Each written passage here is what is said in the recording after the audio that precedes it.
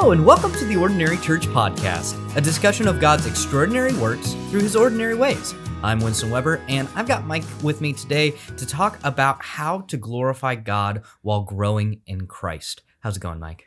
Good, Winston. Good to be with you today. It's great to be with you. You've been gone for a little while, so it's great to be with you again. I've missed you. I've missed you too. In fact, I'm just going to let our listeners know that we are here in the office of the Masters Academy International on the campus of the Masters Seminary. I'm here taking a preaching class for 2 weeks. And so Winston has made the journey out, made the trek out. I walked all the way here, to Sun Valley. So we're in a nice spot here, a nice quiet spot on campus. As quiet as it can be on a campus, but that's okay. Today, we're like I said, we're talking about how to glorify God while we're growing in Christ. Mike, your motto so often is the echoes of Scripture with doing all to the glory of God. And in fact, it's on the bottom of all your sermon notes, Soli Deo Gloria. So where does that concept even come from?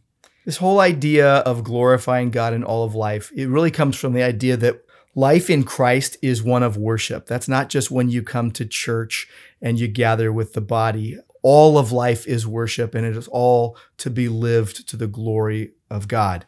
And I've been thinking about this a lot because I think sometimes I get this idea that, hey, I'm just going to preach it and everyone's going to go live it and it's going to be the victorious Christian life.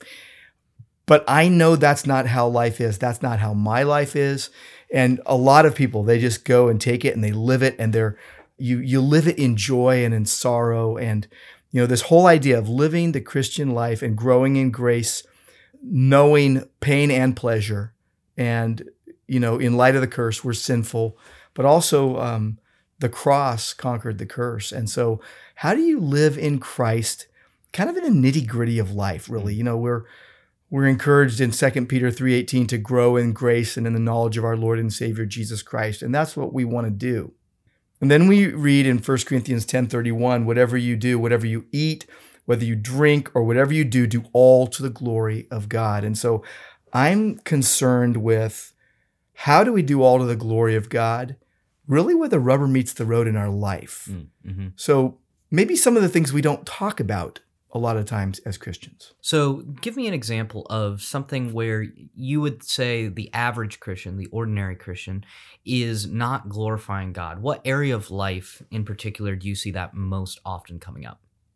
I don't know, actually. I would just say in my own life, it would be in my thought life. A lot of times, you're reading the word and you're wanting to put it into practice, but then you're having thoughts that negate some of that or that go against some of that or that are not pleasing to God, whether that's jealousy or anger or lust or wanting to control something. And so I guess I'm thinking of it in terms of our bodies are the temple of the Holy Spirit. The Holy Spirit indwells believers. And it says in 1 Corinthians 6:20, you are not your own, therefore glorify God in your body.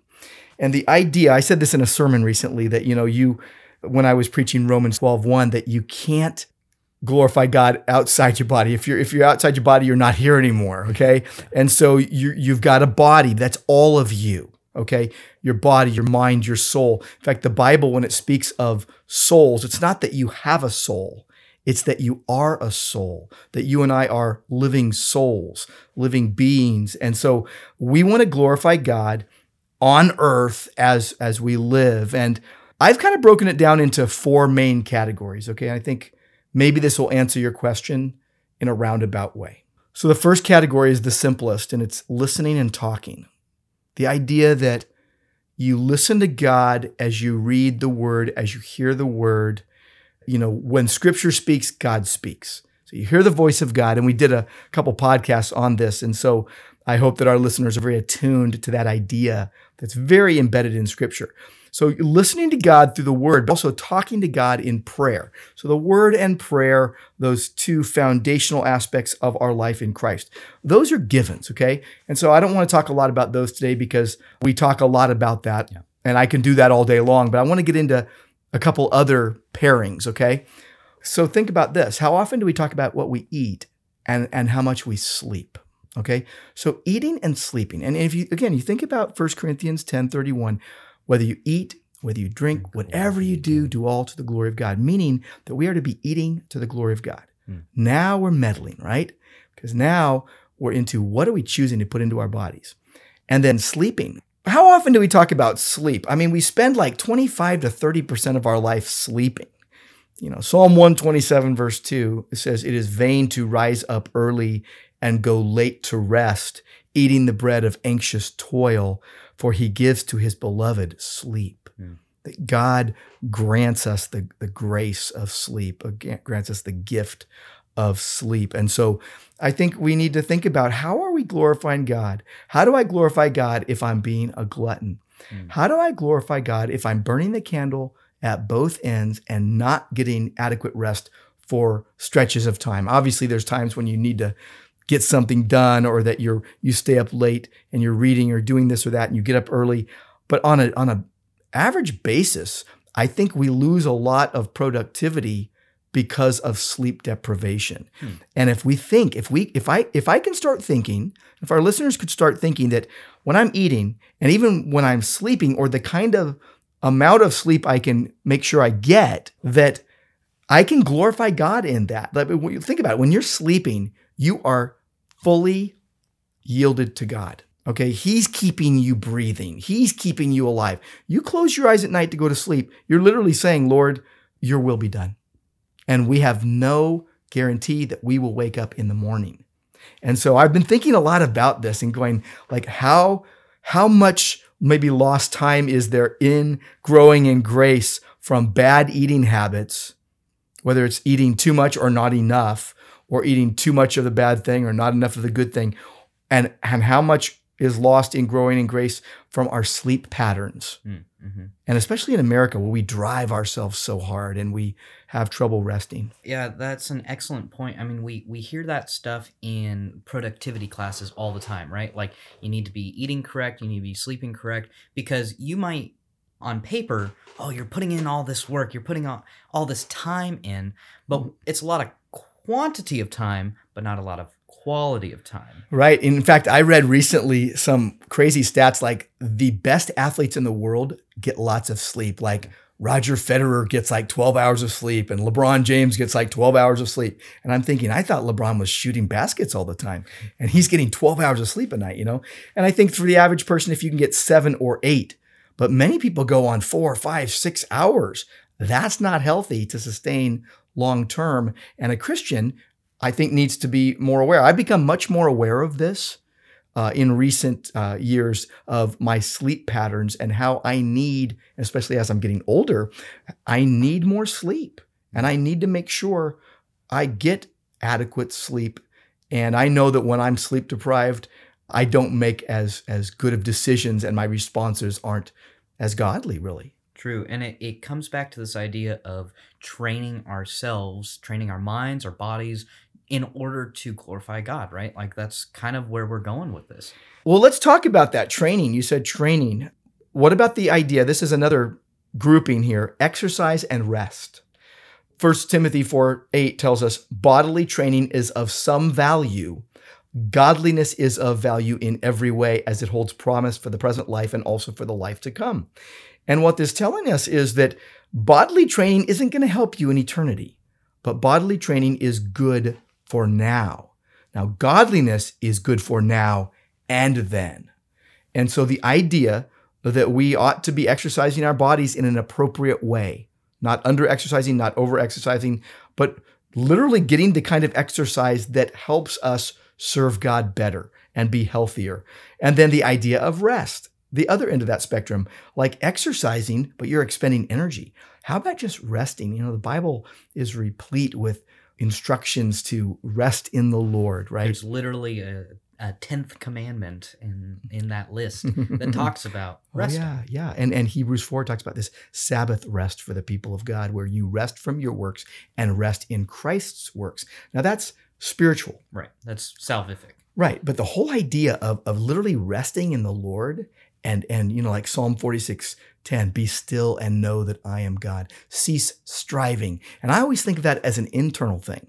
But I notice that when I slow down, maybe sit down, take a deep breath, relax, that I can actually rest in the Lord internally better if I'm externally resting. Like right now, you and I are in a very quiet office, and this room is restful. I mean, just being in this room kind of calms you down, you know? So exercise and rest. And I've got one more coupling, and it's work and play. And the idea that we're to work hard. And then this idea of play is a very interesting one I'll get to in a moment. But let's talk about work for a moment. Proverbs 30, verse 25, it talks about the ants, right? The ants aren't mighty. They're weak, but they provide their food. They're like an army, and they're very, very effective. And 1 Thessalonians 4 says that we should make it our ambition to lead a quiet life and work with our hands, just like we were instructed, that we would live properly and not be dependent on others, that we are to work hard. We're also to admonish the idle, 1 Thessalonians 5:14. Encourage the faint-hearted, help the weak, be patient with all. But the idea of working hard, whatever God gave you to do, whatever God has gifted you to do and given you the ability to do, whether that's volunteer or whether that's paid, we need to work at that with all of our heart. We need to put everything into it and do our best. But then you get to recreation. And recreation, and again, we're going to meddle here. But what about the empty pursuits that all of us go into? We have this entertainment culture in America, don't we? And we want fun. And I guess I would want to turn that around and say to myself and to our listeners, think of play or recreation in this way: enjoying God's good, gracious gifts in moderation with a mindset to glorify Him, but not mocking Him. Because there are a lot of recreation pursuits that we can get into. There are a lot of play aspects of fun that we think are fun that actually mock God. And that doesn't glorify God. See, this whole topic is very interesting to me because it goes beyond just like compartmentalizing. My brain is weird, right? You know this very Me well. too. Me too. But my brain's weird too. My brain likes to compartmentalize things of like, okay, this time is for work. Sure. This time is for play. This time is, like I like to break it up like that. And what you just brought out, I mean, I naturally chafe against it, right? Like there are things that I could be doing in my leisure time, my play time, if you will, that mocks God. That terrifies me. I don't want to mock God. Right. So what do you mean by that? I probably mean more along the entertainment aspect of things in America, okay? Because let's just say, I think it's one of those things, and I've fallen into this trap where, and again, you don't want to be legalistic, but you also don't want to be licentious, okay? Like anything goes. It's like, you can't do this or that, or hey, do whatever you want. And I always say that if you're legalistic, that you should loosen up a bit. And if you're licentious, you should tighten up a bit, right? But I think the idea that I think a lot of Christians in America at least think, well, I can take so much bad stuff because I got so much good stuff. I mean, like I read my Bible this much because again, I like to look at life holistically and not over-regulate every aspect and go, I'm playing now, or, I'm reading now. But the idea that we could say, well, I'm reading the Bible, so I can watch a movie with a bunch of cuss words, or I can play a video game with, some pictures on there that aren't appropriate, or I can look at stuff on my, there's certain things where you go, I'm looking at that on my computer. Well, you're looking at the wrong thing. If some guy's into pornography, right? But what about all the things that are allowable within the Christian community? How many times do we say, well, that movie only has this many cuss words? Well, how many is good? I think there's plenty of things that mock God, and Christians kind of go, well, I'm good. I'm strong. I can handle that. But what about your weaker brother that can't handle it?